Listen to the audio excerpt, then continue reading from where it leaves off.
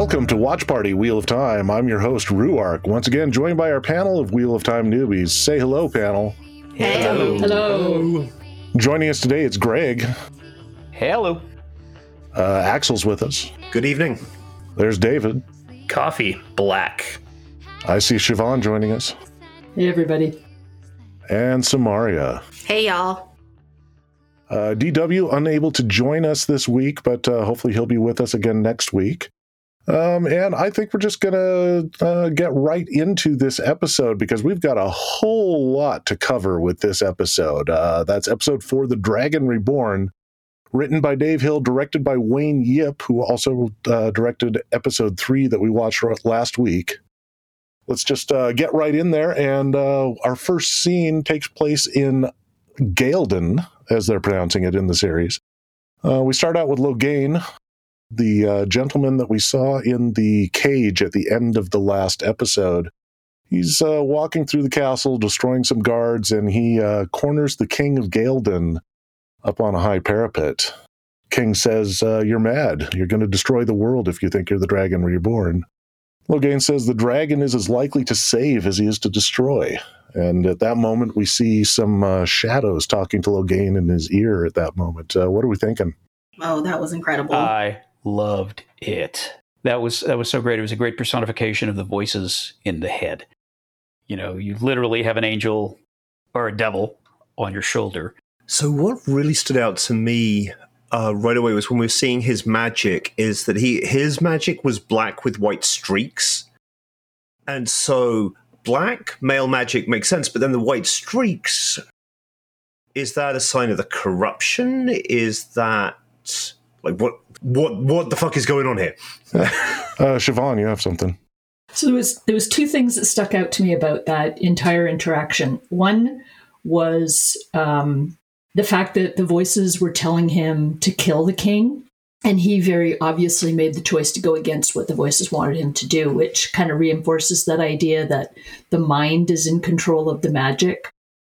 And then the second piece was that he's saying everybody expects the dragon to break the world again, but what I need to do is to bind it. Not save, but bind. So he's talking about control, perhaps. Like there won't be wars if everybody follows me. Oh, I see what you're saying. That's a great take on what he was saying there. Yeah, and I noticed the blackness of the magic as well, and it almost seemed like when he was able to overcome the corruption, his strands seemed to get more white. Like if he would reach out, the white was always at the end, and when he overcame it and did something contrary to what the voices were saying, they got a little bit more white than they were before. And the other thing that I noticed was that his personification, his look was very Christian, very Christ-like. Yes, very much so. And Middle Eastern as well. So it's almost like they're kind of pointing that direction of this is our version of the Savior, maybe. Yeah, my girlfriend pointed that out. She mentioned, oh gosh, she looks like Jesus, which, I laughed off, but maybe she was onto something. I think she was. And what really stuck out to me about his power, his magic, was that it seemed not to be integrated completely. Like there's the madness, which is a bit of a mind fuck, but the fact that he can talk to it and kind of decide whether or not what he's going to do with it versus what we've seen with the woman where they can just take it and give back to it and use it with each other.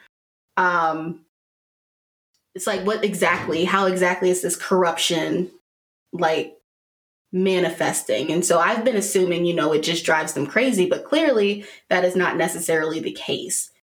And so is it a corruption because he's not exactly one with it? He can use it or not, or is it something else?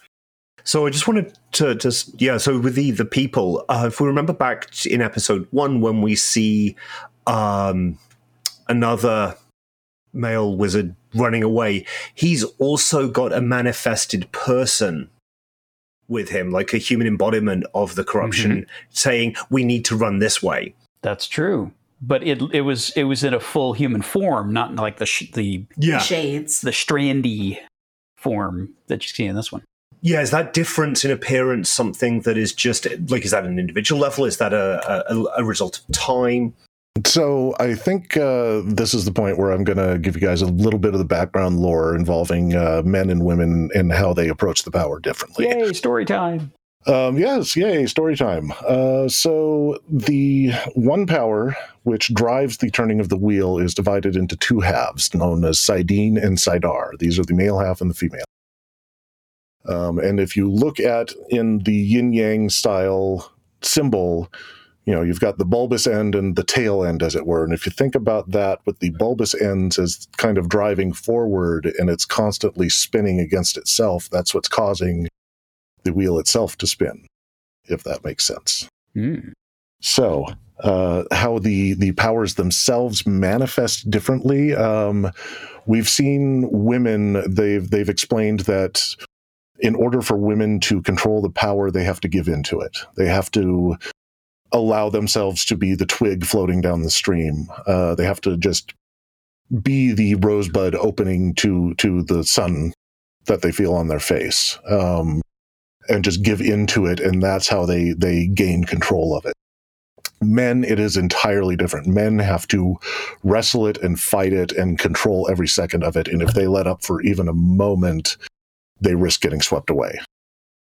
And then the corruption itself, the way that they always refer to it in the book, is it's like an oil slick on top of a pond of clean water. No matter what you do to get some of that clean water out, you're going to reach through that oil slick to get there, and you cannot get that oil slick off. And so that's kind of where the corruption comes in. As far as the ways that the madness is seen, in the books, everybody's madness takes a different form. I don't know if they're doing that with the show or not. It seems that way because the guy in the first scene we saw had a fully formed human imaginary friend there with him. Logain has some smoky imaginary friends. Who knows if they all have imaginary friends or have different things, So the madness can take as many forms as madness can take. So with that information, does that help clarify any questions that you guys have? Yeah, that's a good way to represent the way that it manifests itself with different people. And like we were saying earlier, having that little bit of, I guess, sort of the free will, having that available to you, or to the magic user, that shows that there is that there's potential for the user's mind to manifest the madness in any way necessary, not just having a little bit of control over whether or not to actually use it, but also how it shows up in your brain. Good thoughts all around. So getting back to our recap, we're at the opening credits now. Anybody notice anything new in the opening credits you want to address, or do we want to move on? Oh, Siobhan, what do you got? So this is the very first time I've actually noticed the very opening scene when the credits start is the thread pulling apart, and it's black on one side and white on the other. Ooh. And I've never caught that before. I've not caught that myself, so that's new to me as well. That's very interesting. Oh, I gotta go rewatch that. Yeah, I'll be right back. I'm gonna have to go watch the episode for the 5th or 6th time. Okay, so moving on. Our first scene, we're in the Aes Sedai camp where Moiraine and Lan and Nynaeve ended up at the end of last episode. We get a good establishing shot where we see several Aes Sedai and their warders walking through the camp, and the shot ends on our Mean Girls Club with Leandrin at the front. Anybody have any thoughts on that? Yeah, the red definitely seems to be a bunch of heathers. That's for sure. The Heatheraja, as it were. Yes. So continuing through the scene, we end up in Carina. Carina. How did they say it? Carina. Carina.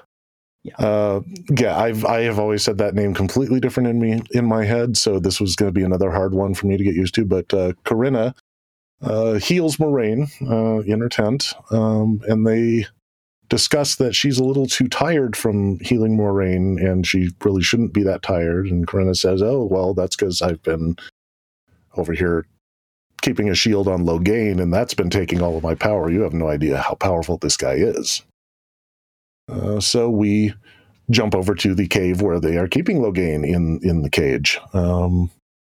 They talk about how they captured him down in Gaelden. They talk about the wards that they've placed around camp in case that his followers come to try to find him. And Moraine says, well, you've only got 3 of you strong enough to keep him in check, and it takes 2 of you at a time, so let me tag in here because I'm also strong enough. So she tags in to let Leandrin take a break. And Leandrin says, that's Moraine for you, selfless to a fault in only the way that Leandrin can. And then Moraine takes over the shield, and you see her kind of physically go oof as Leandrin takes her shield off, as she fully takes that weight of Logain's ability for the first time. What are we thinking during this scene? Boy, that web was really cool that they're weaving. Yeah, that special effect of that encasing. So almost like a Faraday cage for magic was what I thought out of it. That's kind of how I read that also. I was wondering how they were going to visually show shielding somebody from the true source in the show, and I think that what they came up with was really... Yeah, having the black tendrils or the black fibers inside just bumping up against and trying to get out, that really shows that he's missing that connection to the source. We also got a really neat look into kind of the politics of the Aes Sedai, and we now know that there's kind of a leader or a president called the Amerlin Seat, and that everybody kind of answers to that power underneath them. And this is when I started teasing out the differences between the different Sedai sects, and how they interact with each other, what, might be, their creed internally, how they, each sect feels about the seat. I thought that was just, a really good, teaser, a bit of a taste, before what we see later on in the episode. So what are we thinking about these sects so far? These Ajas, as we find out that they're called. I have some theories. So, the red, obviously, are the cops. All right. And it's nice to see that the series is showing ACAB. Yeah. Yeah, Landrian is definitely a cop. We don't need no stinking trial. Yeah. And they appear to always travel in packs, so I didn't see any warders with them. And we actually went back to the very first episode and rewatched the scene where they're chasing down the male magic user. Ooh, and I didn't see any men riding with them. It's just a gang of women in red. Interesting. No warders. So no warders. Yeah, because like I said, they always travel in a pack, so they don't need. And they're always dealing with either individual men or other Aes Sedai. Good catch. I didn't notice that, but you were absolutely right. Yeah. Yeah, and it also kind of mentions that the Greens are the warrior sect, that they're the ones that are there to fight battles. They get not battles. Extra.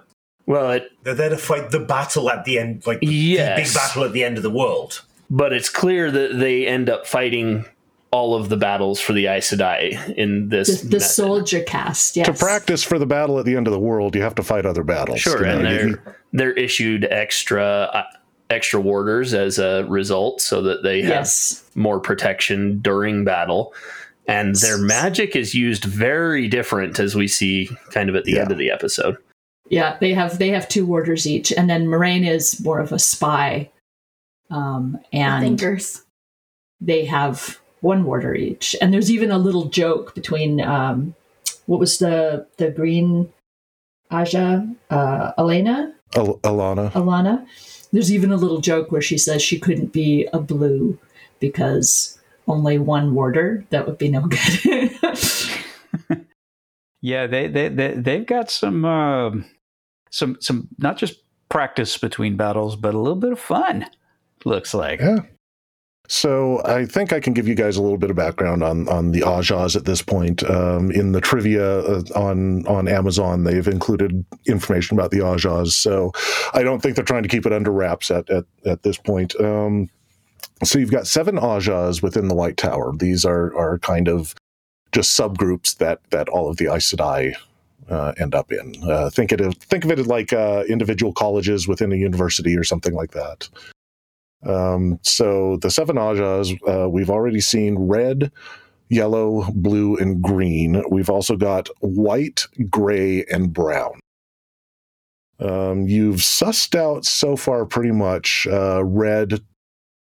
They track down male channelers and take care of them. They also do a little bit of internal affairs within the tower, as it were. And you've also sussed out the fact that reds very much do not use warders.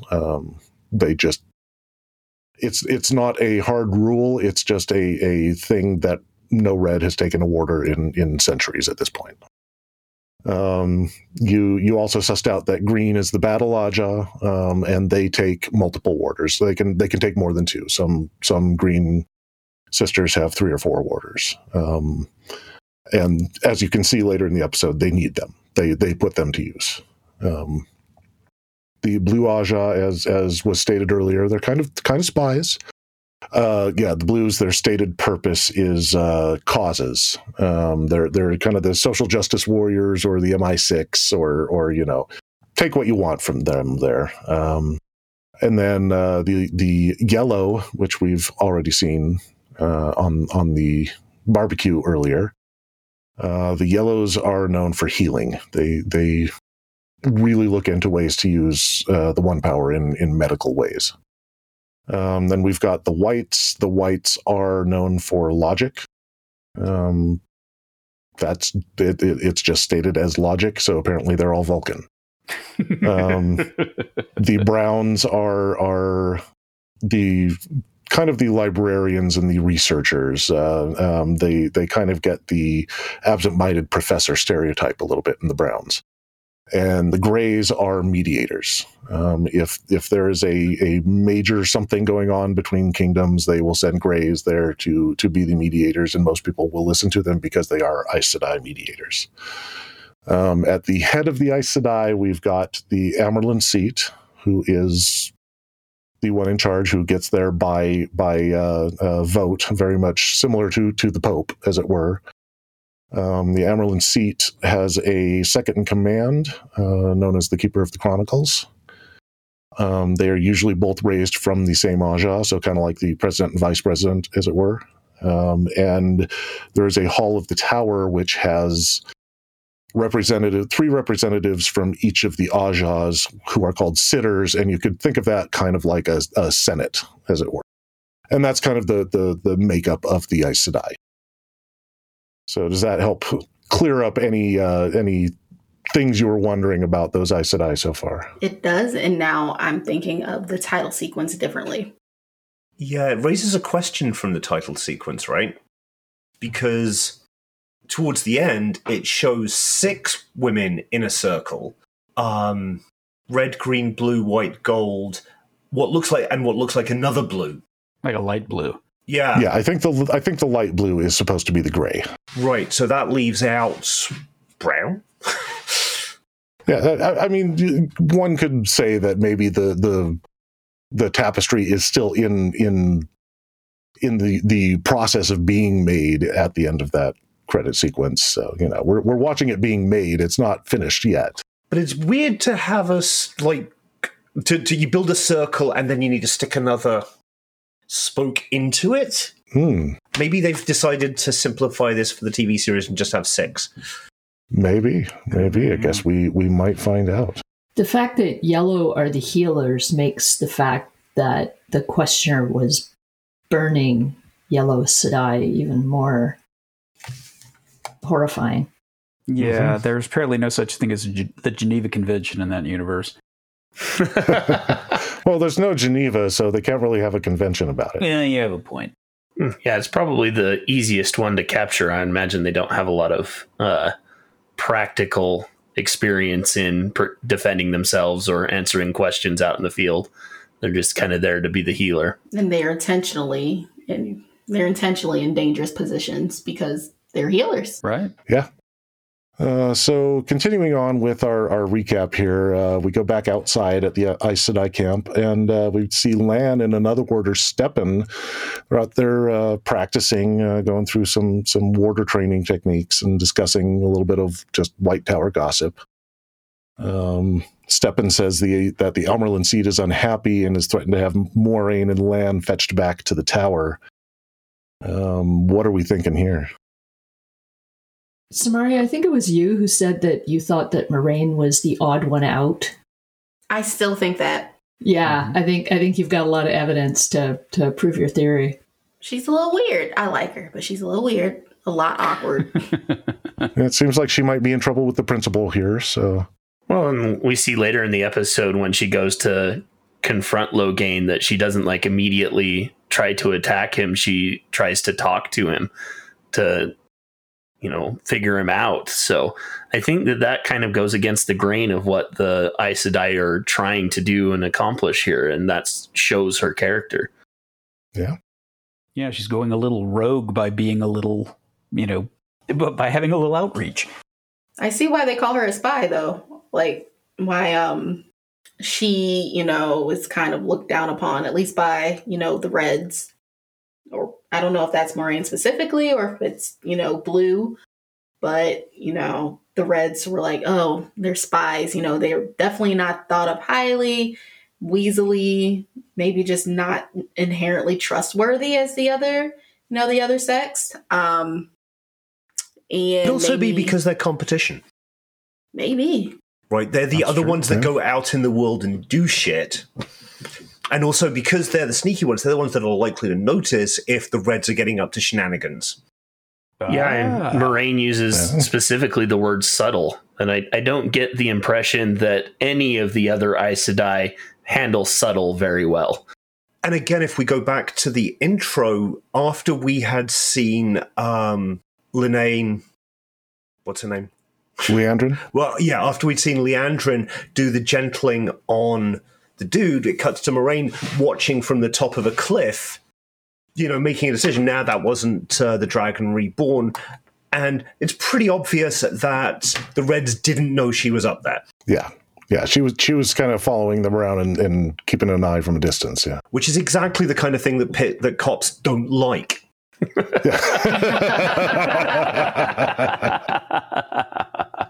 So back to our recap, we've got Steppen and Lan, and Steppen asks Lan about Nynaeve for a second and says, hey, where'd she come from? And Lan says, she's just a stubborn mule following us.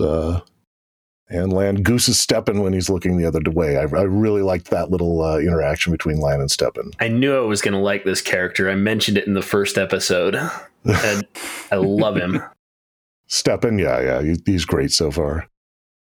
So we get back to Corinna's tent, where she and Steppen are talking about information that they gleaned from talking with Lan and Moiraine. They cover a little bit more White Tower politics. Corinna says that Liandrin might be gentling men without a trial, according to the rumors that she's hearing, which is very much not how they're supposed to handle that. They're supposed to take them back to the tower and put them under an official trial. Well, and she confronts her about it later, says that you're not the one, you're supposed to be reminding of us of this, and we don't do the thing that's most expedient, we do the thing that's right. Right, which really lays out kind of, I think, both of their characters in a one simple conversation. And of course, we know that she is leading groups of Reds around, gentling people without taking them back for trial. Right.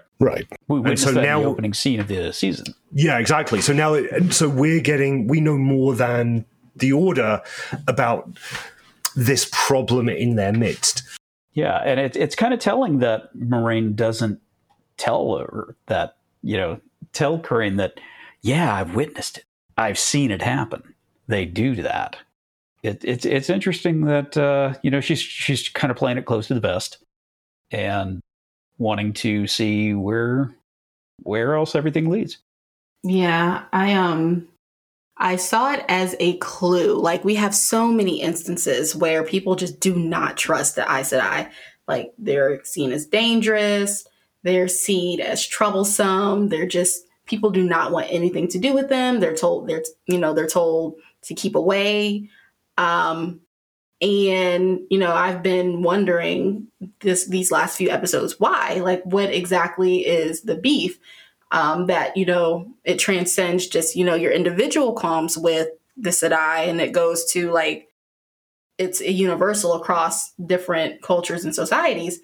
Systemic. And if there's, a trend of Aes Sedai walking around, running around, this world and gentling people without, yielding to their own internal processes, then yeah, that would raise flags, a lot of flags, especially if, it's generational, keeps happening.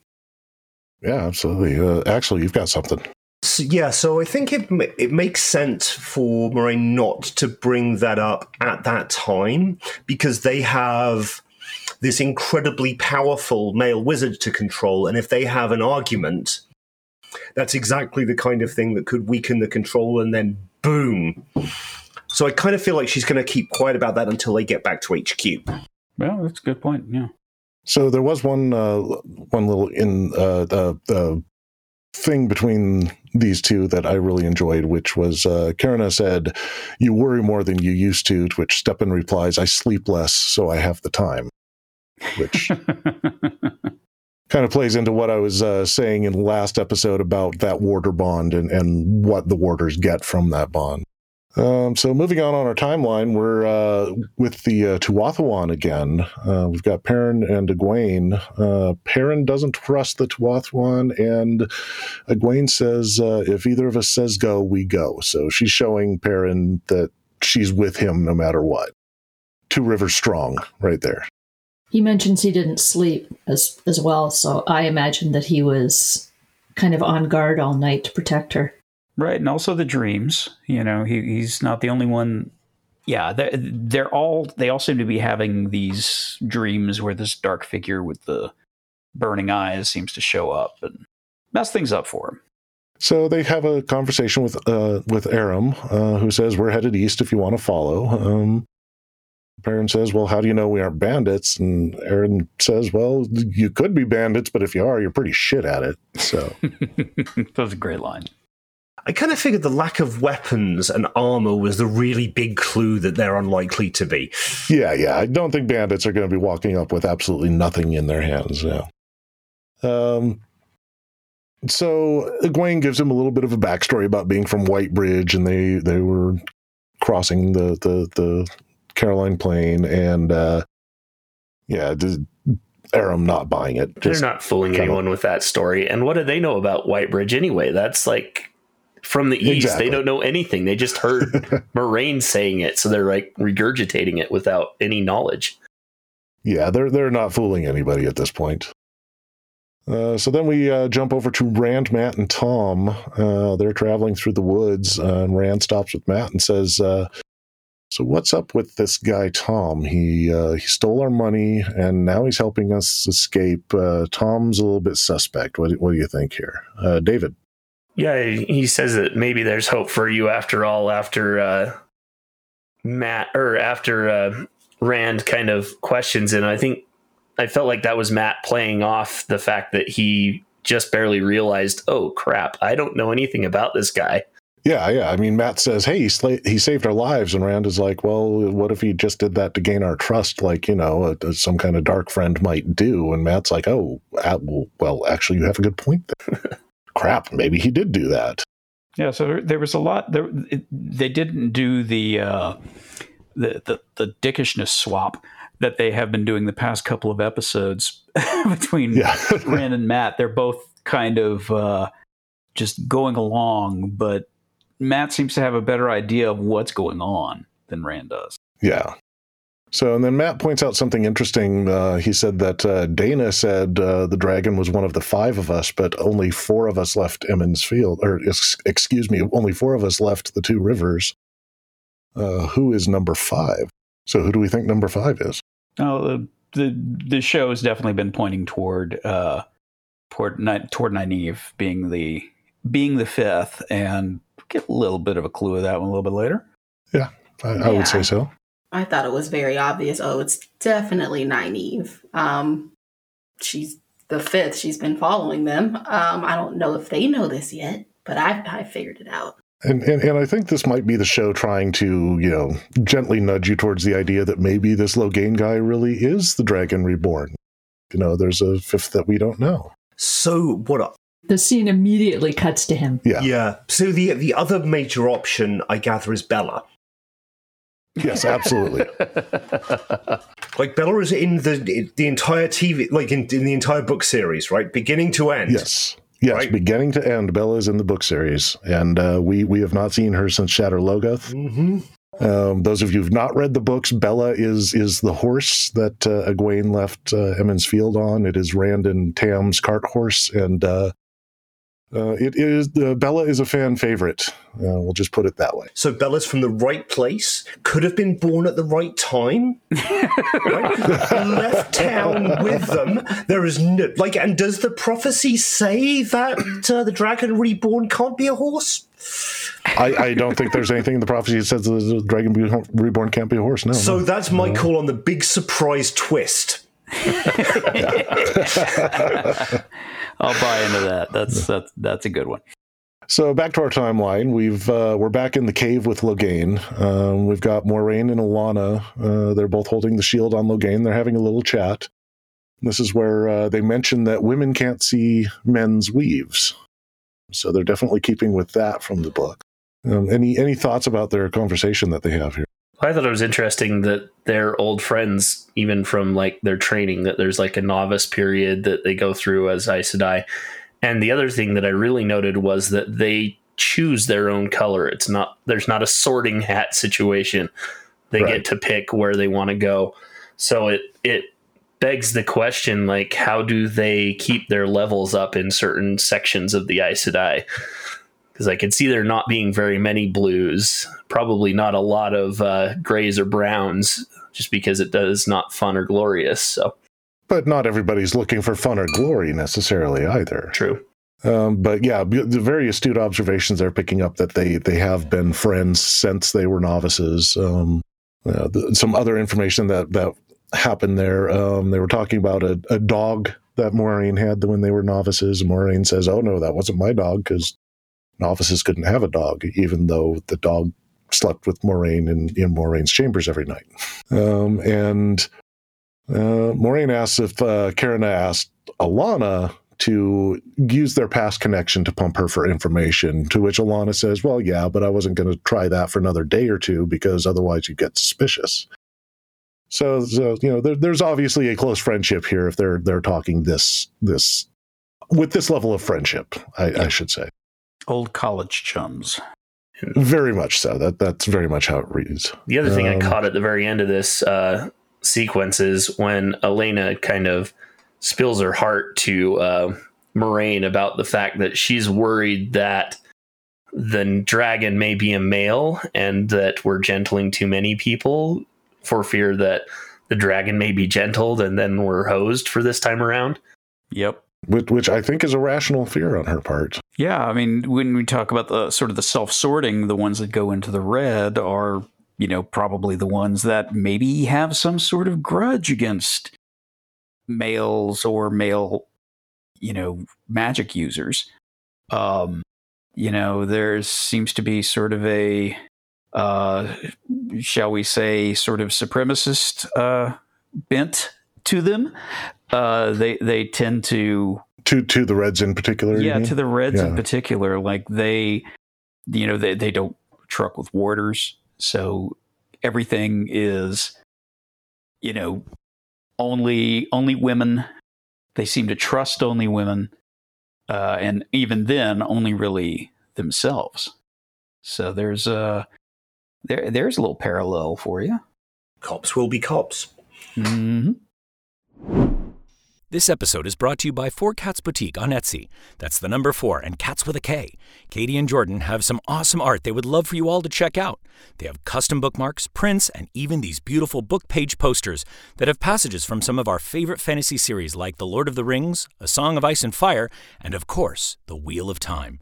You all really should check out 4 Cats Boutique on Etsy and get yourself some bookmarks and amazing artwork. That's the number 4 and cats with a K. 4 Cats Boutique on Etsy. So the end of this scene, we see Logain. He just flexes against their shield for a second, and we see both of them just kind of, both Moiraine and Alana have to kind of and bear down in order to keep Logain from flexing out of that shield. And then we end up back with the Aes Sedai camp again. We've got Nynaeve overlooking the camp, and Liandrin walks up to her and says, "I'm not sure how to pronounce your name," which I don't know if you guys got this joke, but for book readers, that was one of the funniest things that she could have said at this point, because Nynaeve is one of the most hotly debated. How is that name pronounced? Nynaeve, Nynaeve, yeah. Nineveh, Nynaeve, yeah, I've heard so many different versions of it, but Nynaeve is apparently the correct version. She starts trying to ask Nynaeve some questions, and Nynaeve ain't having any of her Aes Sedai shit, and kind of turns it back around on Liandrin and says, well, I'm not answering your questions, but you can answer mine if you want, and starts asking her about Moiraine. Well, in all seriousness, how did she know Nynaeve's name in the first place? Because she actually speaks it when she walks up. Like, where did she learn it from? Well, I mean, Nynaeve's traveling companions are in the same camp. It's not like, she had absolutely no way of possibly knowing that. I suppose that's fair. I was just wondering if maybe there's a mind-reading element to the Aes Sedai at some point. Oh, well, that's a good thing to wonder about, I suppose. Well, if you're mind-reading, you would definitely get the pronunciation. If you're... How do you in particular pronounce it? And it's like, well... Liandrin's little smirk when Nynaeve asks her about Moiraine. Yeah. You've asked a couple of times if we have favorite characters. I haven't narrowed down a favorite, but I definitely have the one I dislike the most. and that is very much the character you should probably dislike the most. So I think they're doing a good job. Well, it's great then that Nynaeve totally plays her in this scene. Like, yeah. And after you cut back, you can tell that she's given up everything she knows about Moiraine and their whole past. So it's like, Nynaeve won this one. Yep. But she doesn't know it yet. She's buddy. We jump to the Grinwell farm, where Tom is suggesting that they sneak up and sneak into the barn in the middle of the night and then sneak out early in the morning so that nobody's the wiser. And Rand is just saying, well, we could just go ask. Something's so wrong with just asking. And that's when Mr. Grinwell shows up with a bow pointed at them. Matt goes for his dagger, and Tom starts moving towards Mr. Grinwell. So Rand kind of jumps in there and cools everybody down and talks to Mr. Grinwell and somehow talks him into, maybe we can just stay in your barn. I liked how he kind of got the, got the intention of Grinwell by you're holding your arrow with your fist instead of your fingertips. You're not ready to kill us just yet. You're just threatening us. I can tell. Chill out. It's all good. He seemed very perceptive in that entire sequence. Almost very insightful there. It wasn't almost like he was channeling there. Well, I mean, that just seems sort of an archer noticing things about somebody else. He is an archer. He's got a lot of experience with that. But to get the intention from just the position of the hand, that was really cool. He's also a farmer. Like, Rand is a shepherd. He's dealing with someone from the same social class and background. He knows how to talk to him. So Mrs. Grinwell says, well, okay, if you guys muck out the stables, I guess you can stay in the barn. And then we go back to the Aes Sedai camp. And we've got, as said earlier, Leandrin spilling everything she knows about Moraine to Nynaeve. And then she invites Nynaeve to come hang out at the Red Aja tent and says, we're always open to any women. I think she very distinctly adds a period on that when she says it. Yeah. So I was interested here where obviously Leandrin is telling the truth because she's Aes Sedai, but she mentions that the Blues are little more than spies who exaggerate their importance. And so obviously that statement is true, but I'm wondering, is it true because she believes it? So she's stating it as a truth because she believes it, or is that actually something that Blue is that they exaggerate their importance? Because that would be something that's kind of subjective, right? Mm-hmm. I think that's inherently a subjective thing. Like, that's what she believes. There's no way to objectively determine that, or for her to know what an objective truth is. It's truthfully her opinion. Yes. So it suggests that there's a certain amount of leeway in that oath when there's subjectivity. If you believe you're telling a truth, perhaps you can tell that truth because you, in your heart of heart, believe it is a truth. Yeah, that's kind of where it's getting. Like that. Yeah. It would have to work that way because the alternative is this is a great way to find out objective truths about the reality. Right? You are guilty. I can't say it. That means you're innocent. Wow. Right? Trials are real. You can't keep a secret in a world where somebody can speak objective truth. You need to send the questioners to Axel for a TED Talk.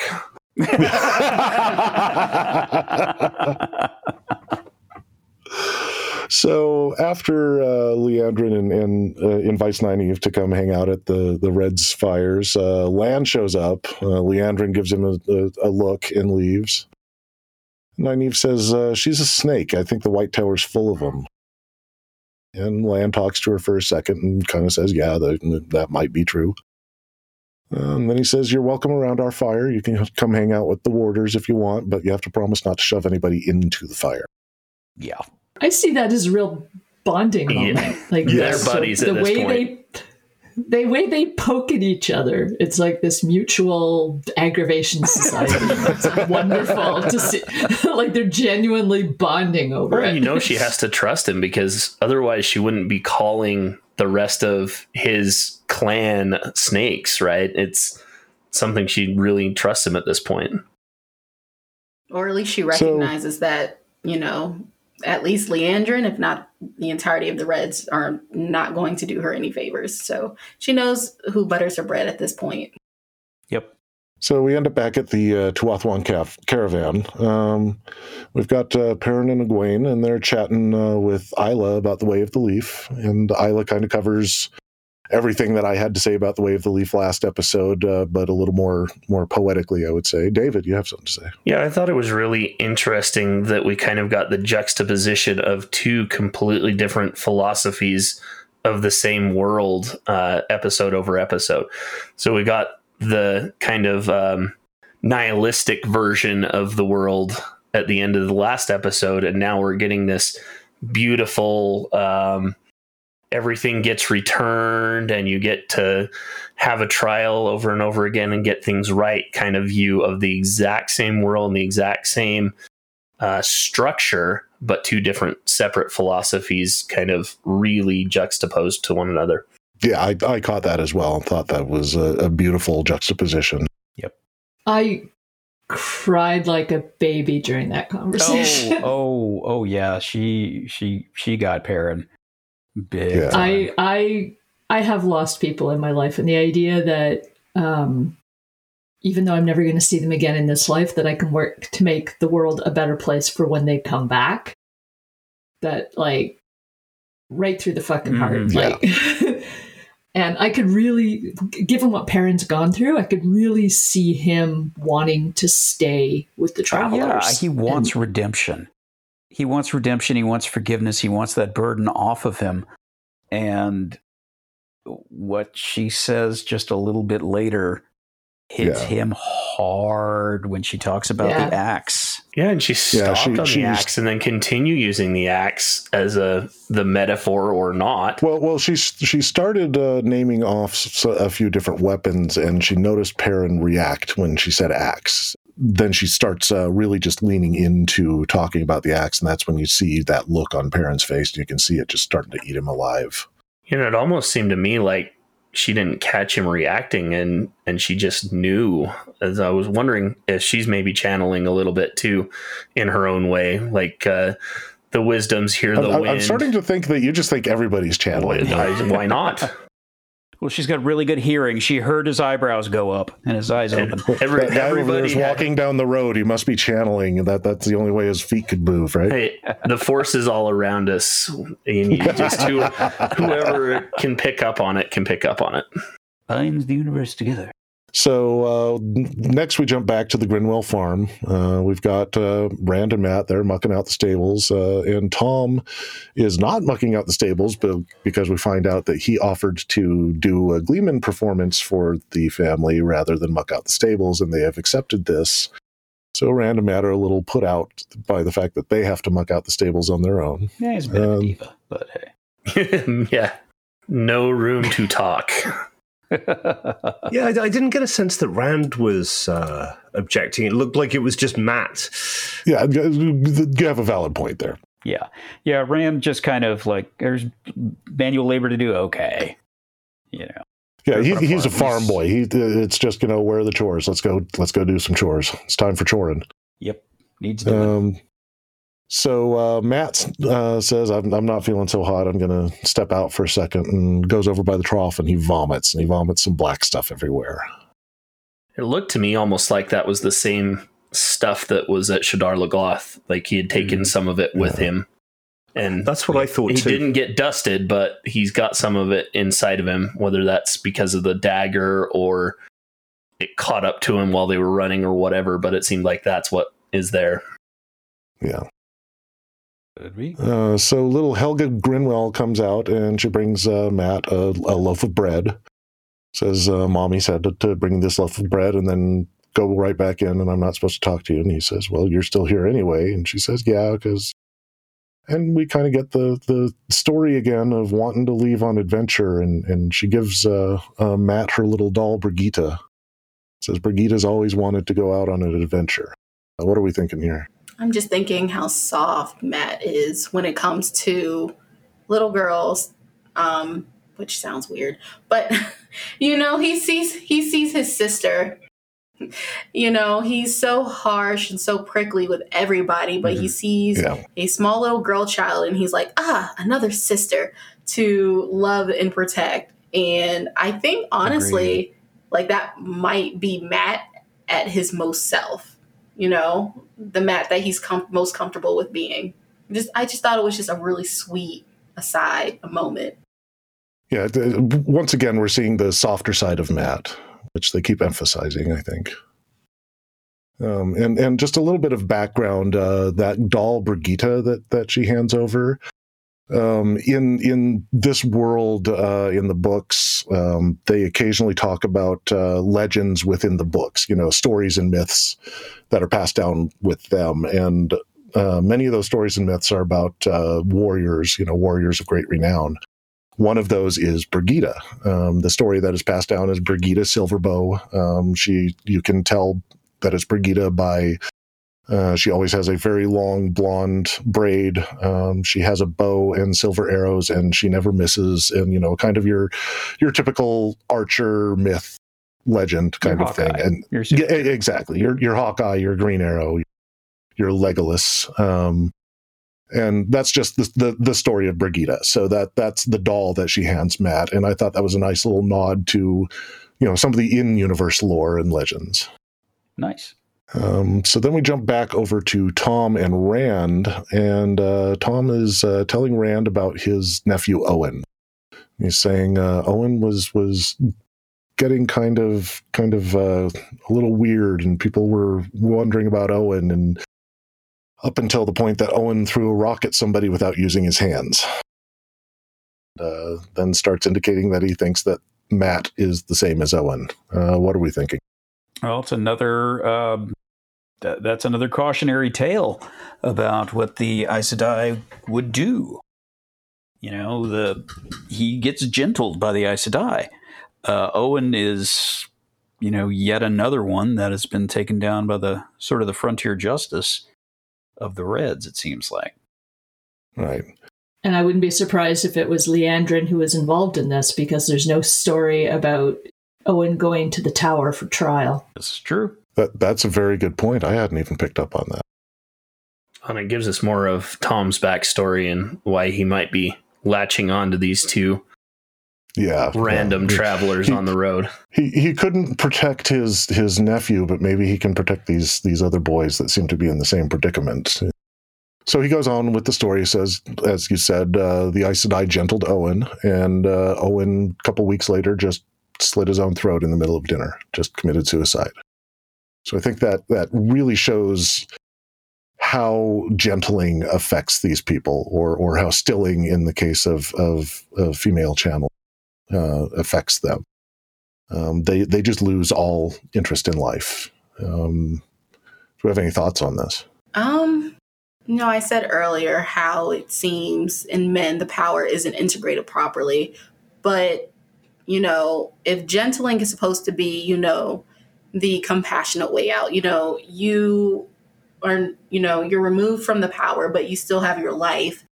But, these men, they don't have their life because, they're supposed to have the power. So something critical, something fundamental is missing to the point where they would rather just no longer exist than learn how to survive without it. And so, there is just some really, scary psychological, going ons with that, Is it when you have the power, is that part of your soul? Is that part of your spirit? Where, yes, technically, you're alive, you're a person, but, you're not whole. And so, yes, you're corrupted, but, being corrupted is better than not. So what I'm hearing you say here is gentling, like removing part of your soul in a way. Yeah. I got a real sort of, McMurphy from One Flew Over the Cuckoo's Nest kind of vibe. After he was lobotomized, it was like, what's the point? That's kind of the vibe I got from it, was just the idea that you've touched greatness. Now you've got nothing. Why bother? You're not complete. There's something inherent in the ability to touch the source that, is just part of you. It's thrust upon you. You don't go seeking it out. So Rand kind of looks at Tom at this point and says, for somebody called a glee man, you're not very gleeful. And Tom just says, we use that name to hide ourselves because nothing is more dangerous than a man who knows the past, which sounds like a really, really cool thing for somebody who thinks they're a badass to say to somebody else. Sounds super deep too, though. And I noticed that immediately after he says that, we had a quick cut to Logain. Yeah. And the cuts in this show are so telling. I didn't notice until rewatching, and then this episode's pay attention to where they're cutting after something is said, because it really points to the next thing and what was said and has meaning behind it. Because I think Logain is definitely somebody who knows the past and what was going on in the past, and is definitely dangerous. Yep. He knows the legend of the dragon and how to turn it around. Yeah. And how to interpret it to his own ends. Exactly. I think. But that brings up the point. Is it the show guiding you there, or it just where they want you to go? So is it a red herring or not? Is what you're trying to get? There are lots of clues, but there's also MacGuffins abound. Yeah, that's one of the things that I've been questioning, is there's certain things they seem to want you to conclude. They want you to conclude that Matt is a potential magic user and corrupted and seeing things and sick. But is that actually what's happening? Right. Yeah, well, I guess we'll have to watch and find out, won't we? So jumping back to the Aes Sedai camp, we've got everybody sitting around the campfire, all the warders and Nynaeve, and Stepan is telling a story of Lan and getting bucked off of a horse when he was young. I love this scene. Yeah, It really humanizes the too. warders. Yeah, and it really humanizes Lan, who That we've seen in particular do kind of no wrong at this point, and knowing that there's somebody out there that knows him from back before he could do no wrong is a nice little touch. Yep. I love the two warders cuddling around the fire. Yeah, Maxime and Yvonne cuddling in the background. I liked that little touch as well. What did we think about that? Any expanded thoughts on Yvonne and Maxime? Oh, they seem to have something going on with who was their Aes Sedai? Alana. Alana, yeah. When when she came by, that's like, we're all going to turn in. There's that's probably why she wasn't getting enough sleep to have more time to worry. Yeah, I was glad Nynaeve asked because I wanted to know too. And it's funny, like way back first episode, hot tub scene. I was like, oh, is this something that is that a component of the water Sedai relationship, or is this just like a brother sister thing? And your toddlers end up sharing a bath. Like, what is this going on? And then I was like, no. Just take off your shipping goggles. Fast forward to now, I was like, oh, I was right the first time. Okay. It does seem to be an option that's on the table. You have to think that bond makes it more interesting and exciting. That's true. Yeah, the Greens have multiple, warders, so hey, throuple time. So Nynaeve asks them all, and she's like, you're servants to these Aes Sedai. How can you just be a servant like that? And that's when Stepan says, no, Aes Sedai in the old tongue, it means servant of all. They're the servants. He says, well, what does that make you? And Lan just says, proud. I thought that was a beautiful, beautiful moment, a really great way of laying out how the warders actually feel about their Aes Sedai in this situation. Yep. It really laid that out. It was... it was very, very well done. We got the point, didn't need 15 pages of exposition. Yeah. For that. That was summed up in a single word. Proud. Yeah. So then we jump into Moraine's tent, where Lan is talking to Moraine. He says, Logain is 10 years too old. Moraine is kind of looking at him like, yeah, but he might still be the guy. Lan says, is he as strong as Egwene? So what are we thinking at that sudden revelation? She says no, and it took 2 Aes Sedai to hold this guy back. So, holy cow. Right. And we haven't even really seen Egwene do anything other than possibly light a fire at this point. Yet. And then there's a sweet, tender moment between Lan and Moraine, and she reaches over and grabs Lan's hand, and he looks at her grabbing his hand and says, I knew I shouldn't have had that drink. You always get emotional when I drink. That was... Lan told a joke. Yes. Yeah. It also could be a little hint between sort of the bond. You get the... go flashback to that scene in E.T. when E.T.'s at home getting into the refrigerator, getting drunk, and here's Elliot at school just Foster Brooksing it up. So we jump back over to the Tuatha'an again. Well, let's go back. We missed during that exchange, she said 20 years we hunted and we lost them. And I was wondering, what is them? And Lan kind of mentions that it was his fault that they lost them. I was like, well, did they have the dragons? I think what she's referring to there is the fact that they went looking for these people for the last 20 years, found them in the 2 rivers, and then lost them as soon as they got to Shatter Loga. Okay, that makes more sense. All right, that clears that up. Okay. So moving on, we're with the Tuatha'an again, and we've got Egwene dancing with Aram, and Perrin kind of standing over off to the side, Eoring around, as Perrin is wont to do at this point. You guys go ahead. Yes. So Aram tells Egwene about the song, which is something I explained last episode as well, so we don't need to go into that too much.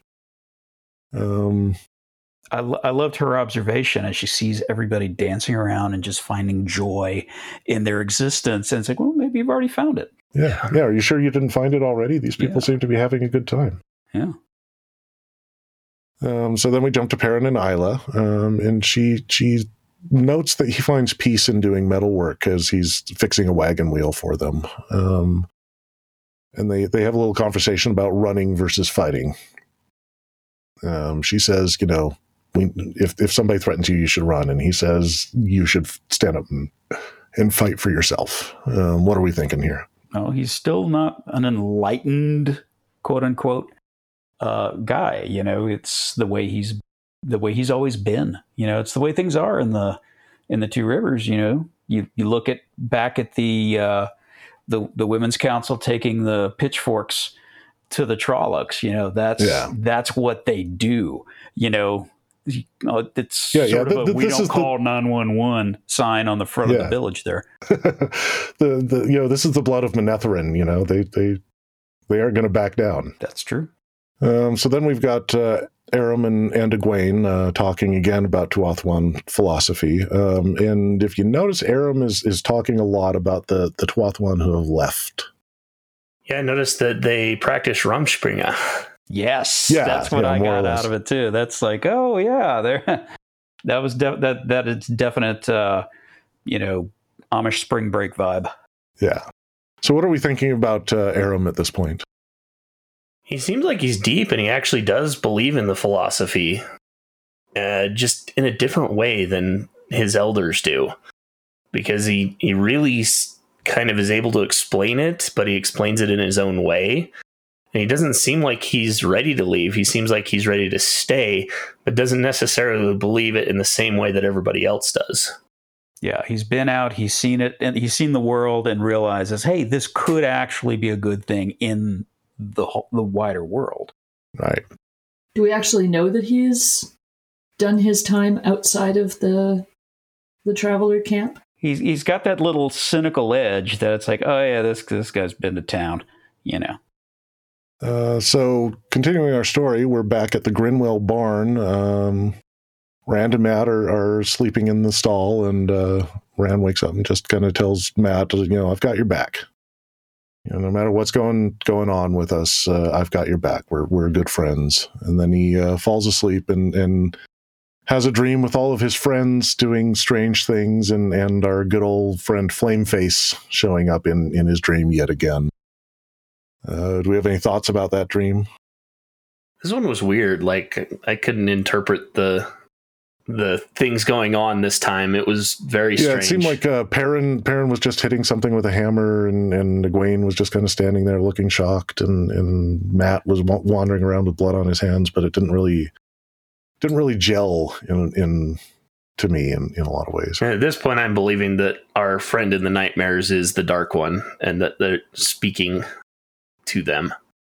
I've thought that from the first one, that was the Dark One opening up a conduit. Okay. The easiest way, maybe the most expedient way that the Dark One knows how, get in the minds of these 4 or 5 and try to twist them. And if not twist them to the Dark One, then, make it so that they are, taken out of the game as early as possible. Well, and we learned in the last episode that the Dark Friends are actually spoken to through their dreams. It was something I noticed on the last watch through. Yes, that's true. Dana does say that he came to that the information was brought to her through her dreams, didn't she? Mm-hmm.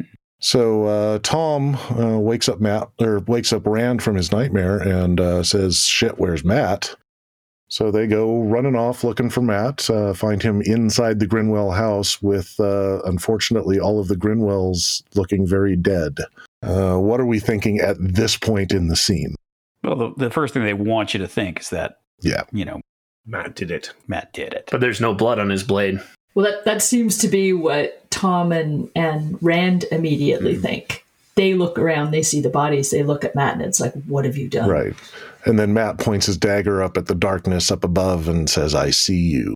And that's when our Fade comes out of the darkness for the first time. And now what are we thinking? No, Mr. Fade done did it. That's our boys are in trouble. Yeah, well, that too. You know, that's the part of Scooby-Doo where they figure out who it is, but they haven't quite caught him unmasked. And I'm wondering what's going on with Matt at this point, like, because he's got the glossed over eyes and everything, but he's still kind of coherent enough to be fighting-ish the Fade by identifying him, and he doesn't seem to be doing evil at this point. I mean, his blade's clean, but has he done any evil at all? The glossy eyes suggest that he's being taken over or something. So what's going on with that? Yeah. And is it that he is connected to the power, or is it something the dagger is doing to him? Or whatever darkness is inside him, whatever shadows that, the Fades seem to enjoy the shadow. So did he summon him there? Was he sort of a vessel for the Fade with whatever he's got inside him? There's lots that could have happened there. Okay, I think this is a point where I can give you guys a little bit more background lore on the Fades. I know in the trivia on Amazon they have given a little background lore, so I don't feel bad about giving it here. The technical name for these creatures is Myrddraal. That is their name, the Myrddraal. But they are called different things in different lands. Fades, Lurks, Shadow Men, Half Men, the Eyeless. There are as many different names for these creatures as there are places in this world. And one of the things that is often said about the Myrddraal is the look of the Eyeless is fear. So if a Myrddraal catches eyes with you, which, not entirely sure how they do that without actually having eyes, but if they connect eyes with you, you pretty much feel pants shitting fear at that point. It's Dr. Jonathan Crane, that cranked up to 11. It's Sinestro would recruit these guys to the Yellow Lantern Corps in a second. That's what these guys do. And then another thing that Fades do that we saw in this scene is they can actually travel through shadow. So they can step into the darkness of a shadow and step out of the darkness of another shadow, which we saw him do when he stepped backwards into the shadow at the top of the landing and then stepped out of the shadow at the bottom of the stairs. Did anybody pick up on that? Yeah, I well, that's not terrifying. I kind of got that on second watch after I read that in the trivia.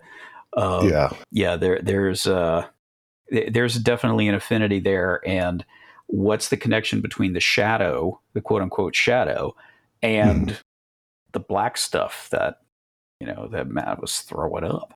Yeah, that is a good question. What is the connection there? So, moving on, Rand and Matt make a run for it. Tom valiantly stays behind to start fighting the Fade. And what do we think about Tom fighting the Fade? Where did he learn to fight like that? That was very unexpected. Tom's part of a protection squad, and Gleeman should cover. It's official. Gleeman is a cover for the Pinkertons or something? Yeah.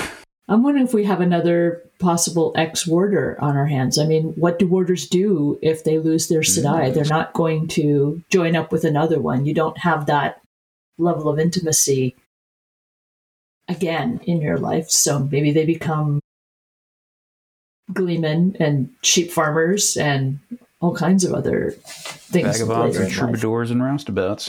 Well, there's an interesting thought. And maybe maybe his leaving was because he witnessed Red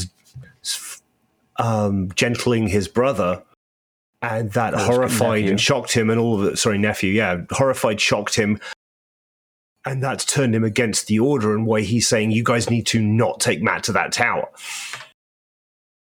Yeah. Good thoughts all around. Yeah, I'm interested to see if he shows back up again. You know, will he be able to defend himself against the Fade? He said he was going to stick with the boys, and then 20 minutes later he's in a life and death struggle as they run for their lives. So, will he catch up? I just want to point out something here.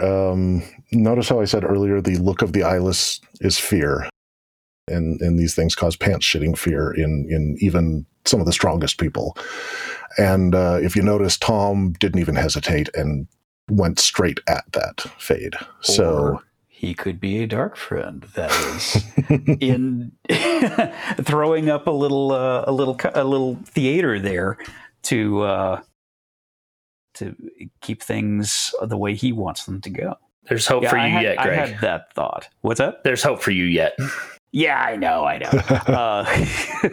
Yeah, I did have that thought that there could be some sort of maybe Tom is the one who actually killed the family. Oh, maybe making it look like Matt. I don't know. There's two ways it could go. He's still very things are ambiguous enough that things could go either way, and I'd be fine with it. I kind of get the impression he's the kind of character who has no time for fear anymore. Could be.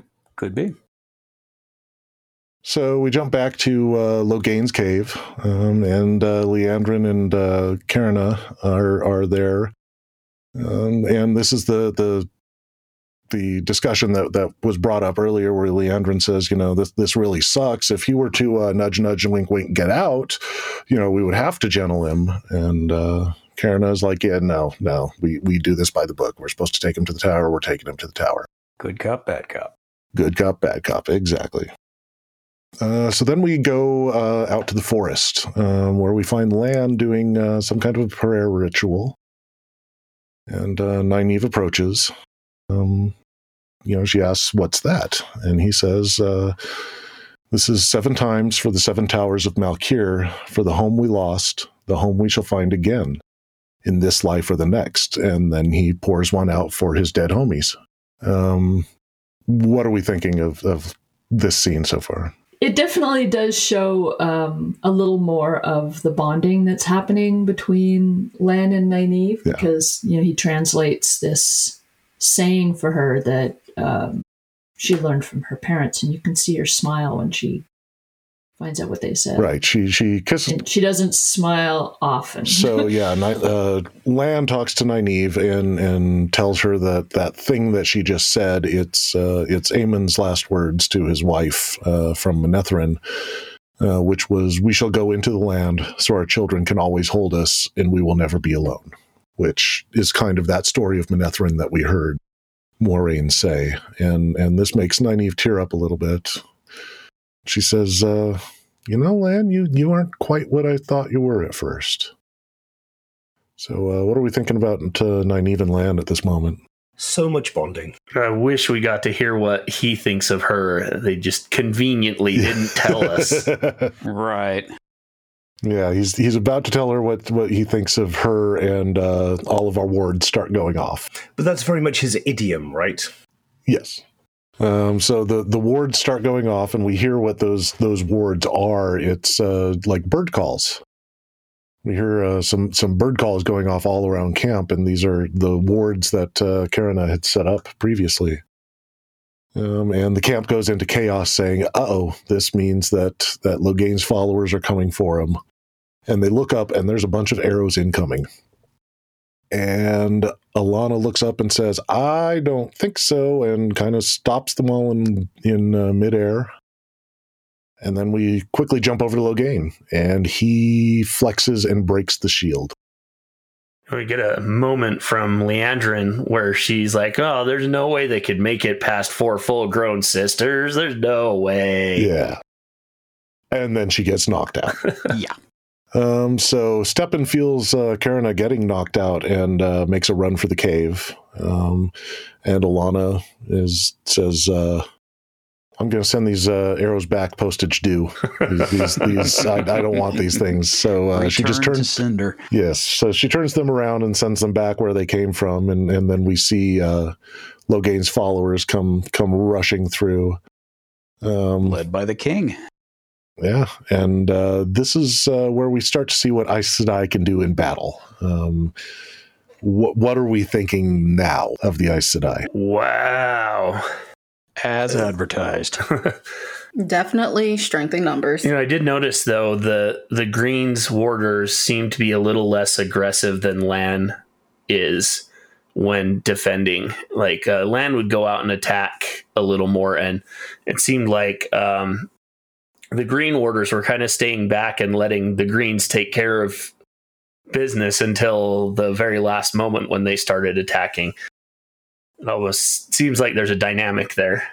Which makes sense, but then why don't they have shields? Like, they're defensive, they should have shields.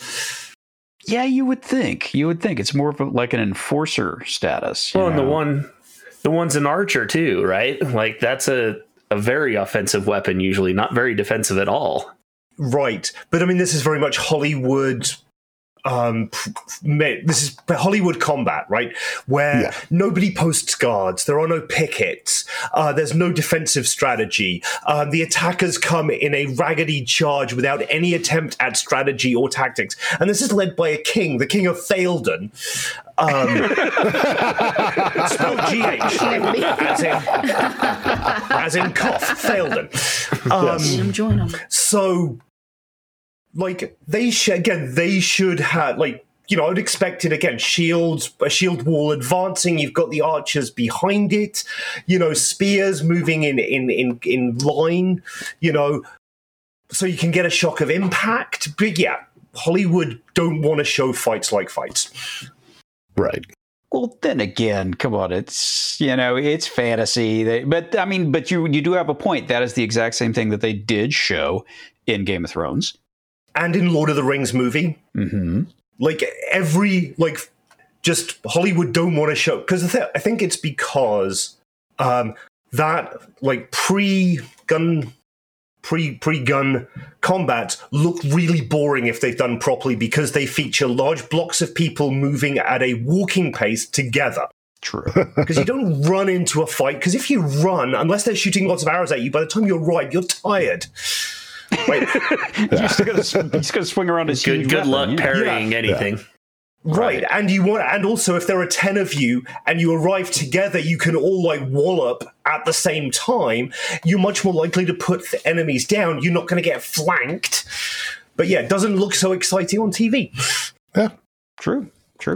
But they made it look real exciting. There was one shot in there where it was sort of slow motion, and you see Nynaeve just being very, shocked at what's going on. There's one slow motion. There is one stuntman who is blown like 20 feet into the air against the trees. It's like, whoa. Yeah. They made it look great. Not real, but great. The practical effects are out in force again here for sure. Exciting and real, unfortunately, are opposed.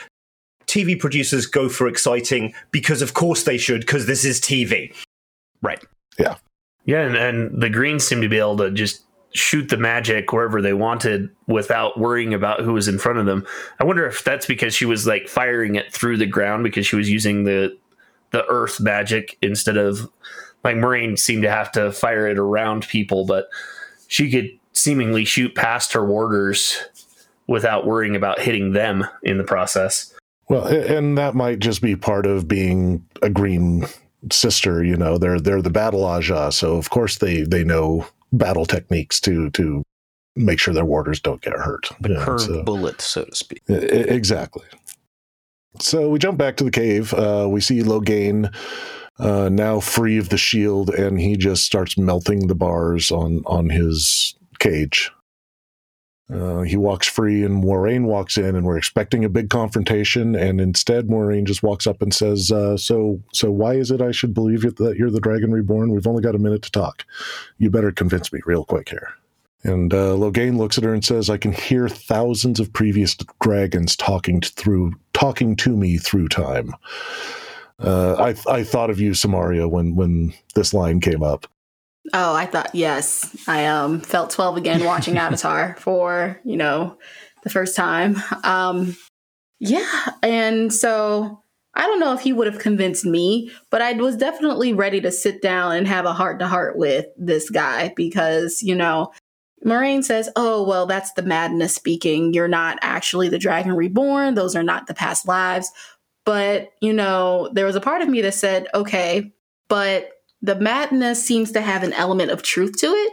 And so it seems not to outright lie to these men. It seems to take what's actually real and present it in, I guess, a very manipulative way. And so I'm sitting there watching this and I'm like, okay, so if he can hear past lives, maybe he's not the dragon, but that does not mean that those past lives aren't real. Oh, interesting thought. Those, just perhaps. Maybe his past lives are all crazy and all thought they were dragons as well.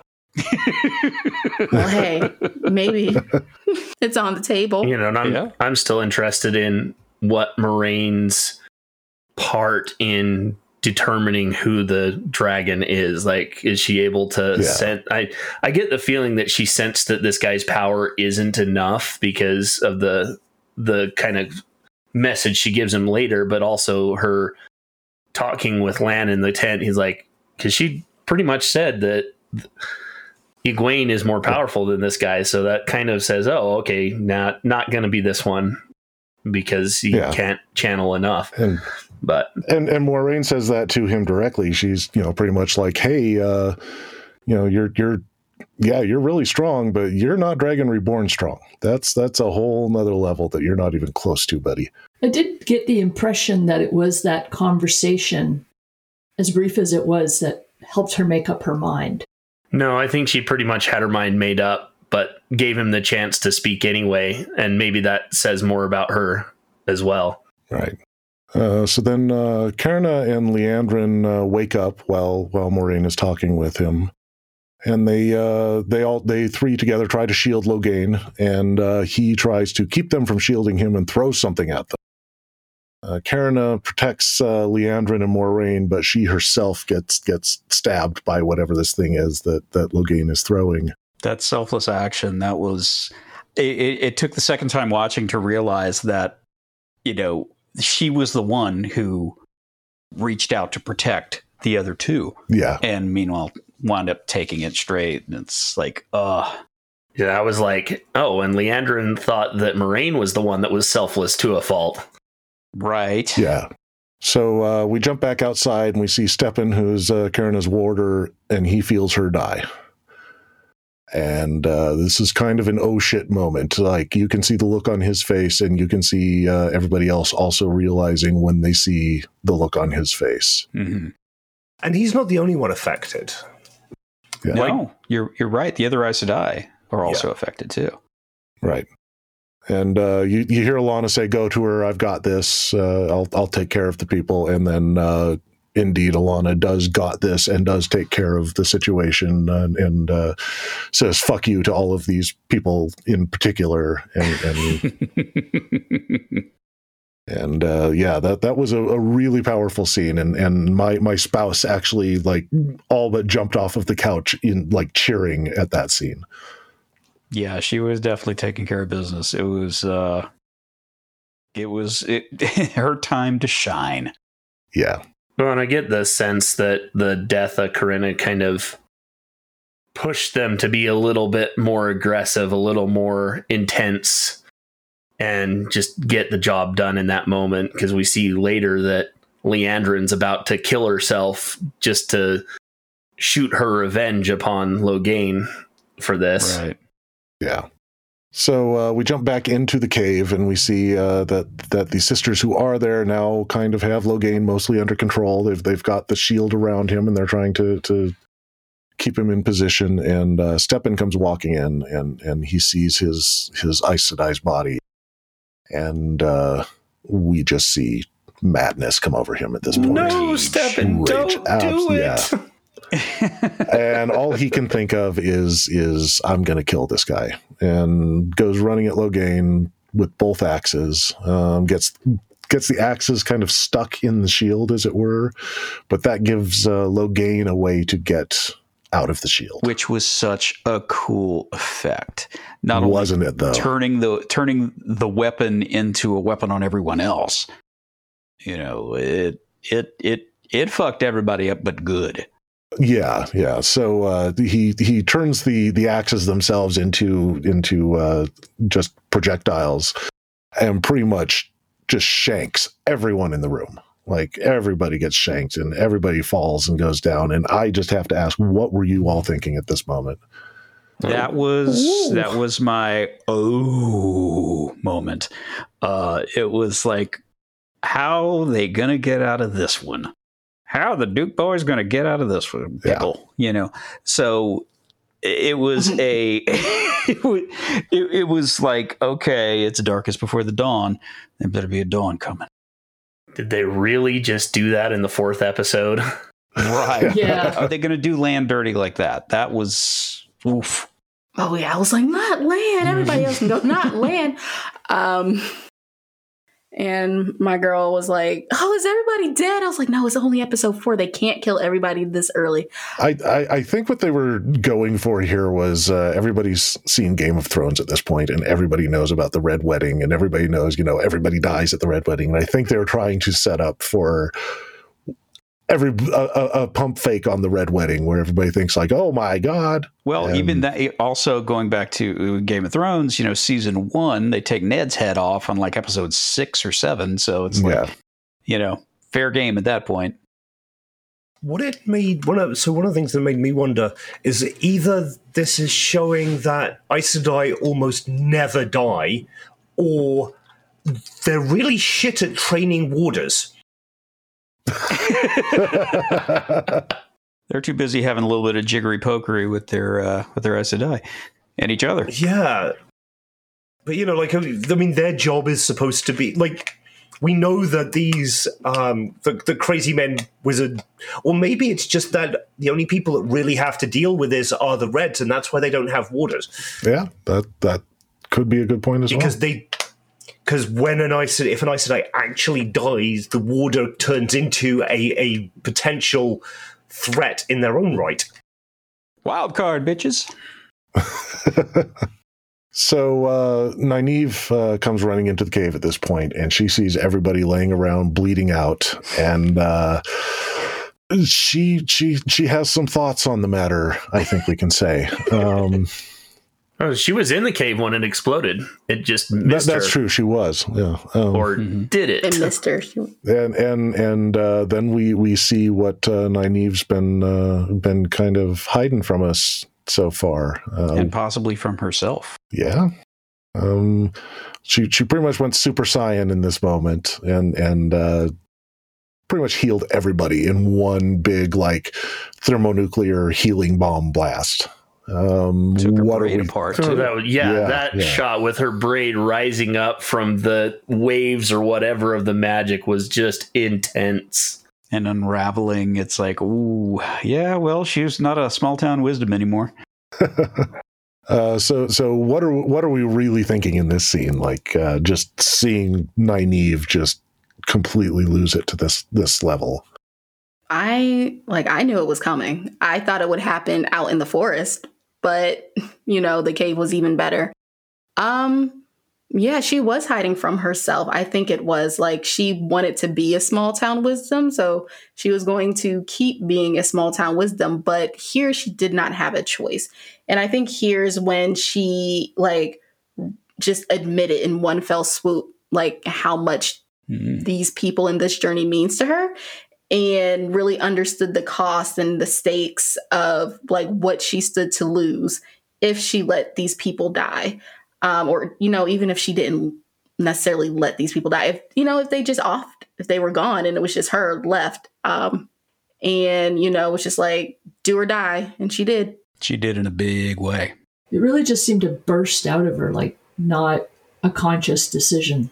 Yeah, I was wondering that the first time because I mentioned before on the podcast, I think Nynaeve's more powerful than she appears, but on the second watching, it definitely looked like that was completely unintentional, like it was an emotional outburst coming from her. But it showed that there's this natural connection, that it's not a trained connection. I mean, she's had some training, by the person she was an apprentice to, the former wisdom, or the previous wisdom, but she's got the midichlorians, she's and her no was a lot more convincing than Anakin's in episode 3. Very much so. I'm wondering what you're all thinking about the fact that she finally breaks. We finally see her as this insanely powerful user of the one power, and the first thing we see her do is heal everyone. Yeah, that was fantastic. What is this telling us about Nynaeve's character at this point? She's got some training in healing. You can. That's something that she had already been doing back in Two Rivers, but she's a superstar at it. She's just tapped into something, and it took that emotional shock to make it happen. She could have healed Moraine back in the beginning when she first tracked down Moraine and Lan, but she didn't have an emotional connection to Moraine yet. She's developed one with Lan. Yeah, the emotional connection was rage. She did not like her at all when she first met up with him, outside of the city. She also didn't use it to defend herself from the Trolloc. She took the Trolloc out with the sword. True. Which I think it speaks to she didn't know she had. This isn't a power that she knew she had. This wasn't I don't think this was a choice she made. This was the emotional response to death bad. Do not like this. Yeah, and as a healer, wanting to heal everybody with that emotional outburst, it just became that big in that moment. I think her focus was on Lan, but it just so happened to heal everybody. It was that. She had a splash effect on her spell, is what you're saying. Yeah. Well, and if you notice, I don't think she intended to heal the Reds. Yeah.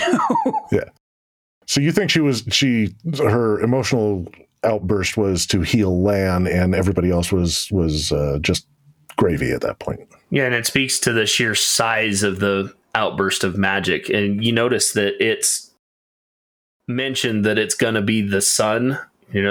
Moraine says that his magic is a prick of candlelight next to the sun. The shape of that magic was a sun. It was a very hot ball in the middle, and then you had the rays kind of coming off of it. Yeah. And then you actually have Logain saying literally it's like a radiant sun. Yeah, he sees the light, so to speak, at that point. Yeah, that's when he realizes, maybe I'm not so dragony reborny as I thought. Yeah. And Liandrin sees her opportunity at this moment to do what she's been wanting to do from the very beginning, and she says, "Sisters, link with me, and let's take care of him." And that's when we see all of the Aes Sedai link up, and then they gentle him right then and there. That didn't look too gentle. No, not in the slightest. And that scene, I thought that scene was just absolutely beautiful, the way it was filmed. The slow motion with the one tear coming out of his eye as he's held in midair, that was, it was breathtaking. The visuals of it were great, but it really made it seem like his soul was getting a Brazilian wax. It was not pleasant. Not pleasant at all. Why? And you notice that there was white strands as well as black coming out of him when they pulled it out. Yeah, he wasn't fully corrupt. I mean, it's not. Is it the black just the corruption, or is it just the male part of it? There's a little bit of, I don't know. I don't know what exactly that means. Is he somewhat in touch with his feminine side? I don't know. That's an interesting take as well. I really like it. Is gender as fluid as it could be? Is if the magic is gender based, or is it not everything was completely corrupted? Like you were saying with the oil slick. Yeah. Yeah. I mean, you can take a fan or something and you just sort of, trouble the waters a little bit and get the oil to separate, but you're still going to get a little bit of oil. Yeah. But you're still going to get some water at that point too. So yeah, lots of thoughts about Logain there. Yeah, he was an interesting character. Too bad he's pretty much done. I don't think we're done with him at this point. Me neither. I don't know. I mean, if he's completely lost the will, he may stick around for a little bit more, but I don't know what, I think like you said, seeing the light, so to speak, he's probably got some insight on it. And I think at this point he's got nothing to lose. He might as well, parlay a little bit with the Aes Sedai to sort of get his, get his thoughts out and see if there's something that they can use from it. But yeah, I don't know. I'd be interested. Well, based on what they were saying, I think he's got a lot of followers still. I don't think they all died in that quick battle. So he could be going back to them, and who knows what happens there. I'd be interested in seeing what happens if the White Cloaks get a hold of him. Definitely. There's an interesting thought. But would they go after these false dragons, or are they just more focused on the Aes Sedai? Well, I know the questioners are, but he can definitely identify some Sedai. That's true.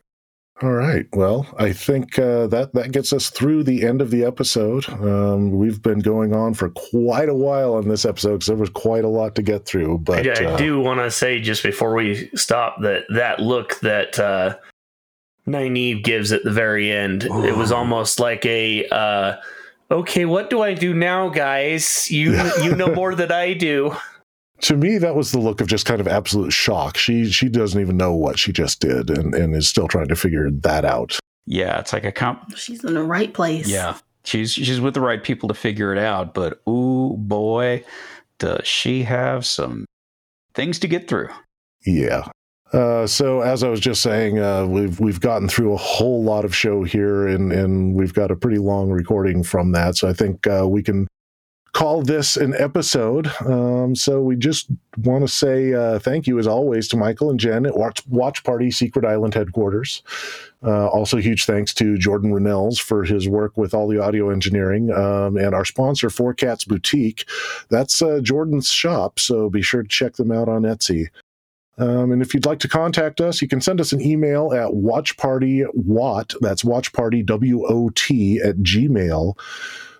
You can just send us any questions that you have or anything that you want to say to our panel. Send them to us there, and we'll start doing some question segments on the show. Mailbag.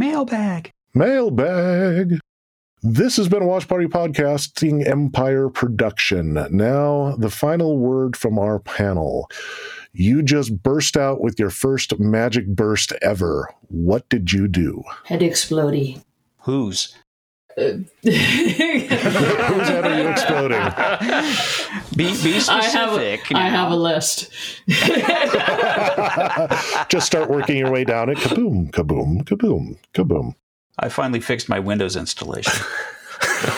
Your magic burst fixes your Windows installation. Well, it's going to take that, apparently. Very big party with all my friends at my house. They all just teleport here. Boom. I like it. There's going to be some confused people if they went to bed early. Yes. And I have definitely set something on fire. Your secret power is arson. All right. Some things or some ones? Oh, no, it's things. But if you get trapped in a building, that's on you.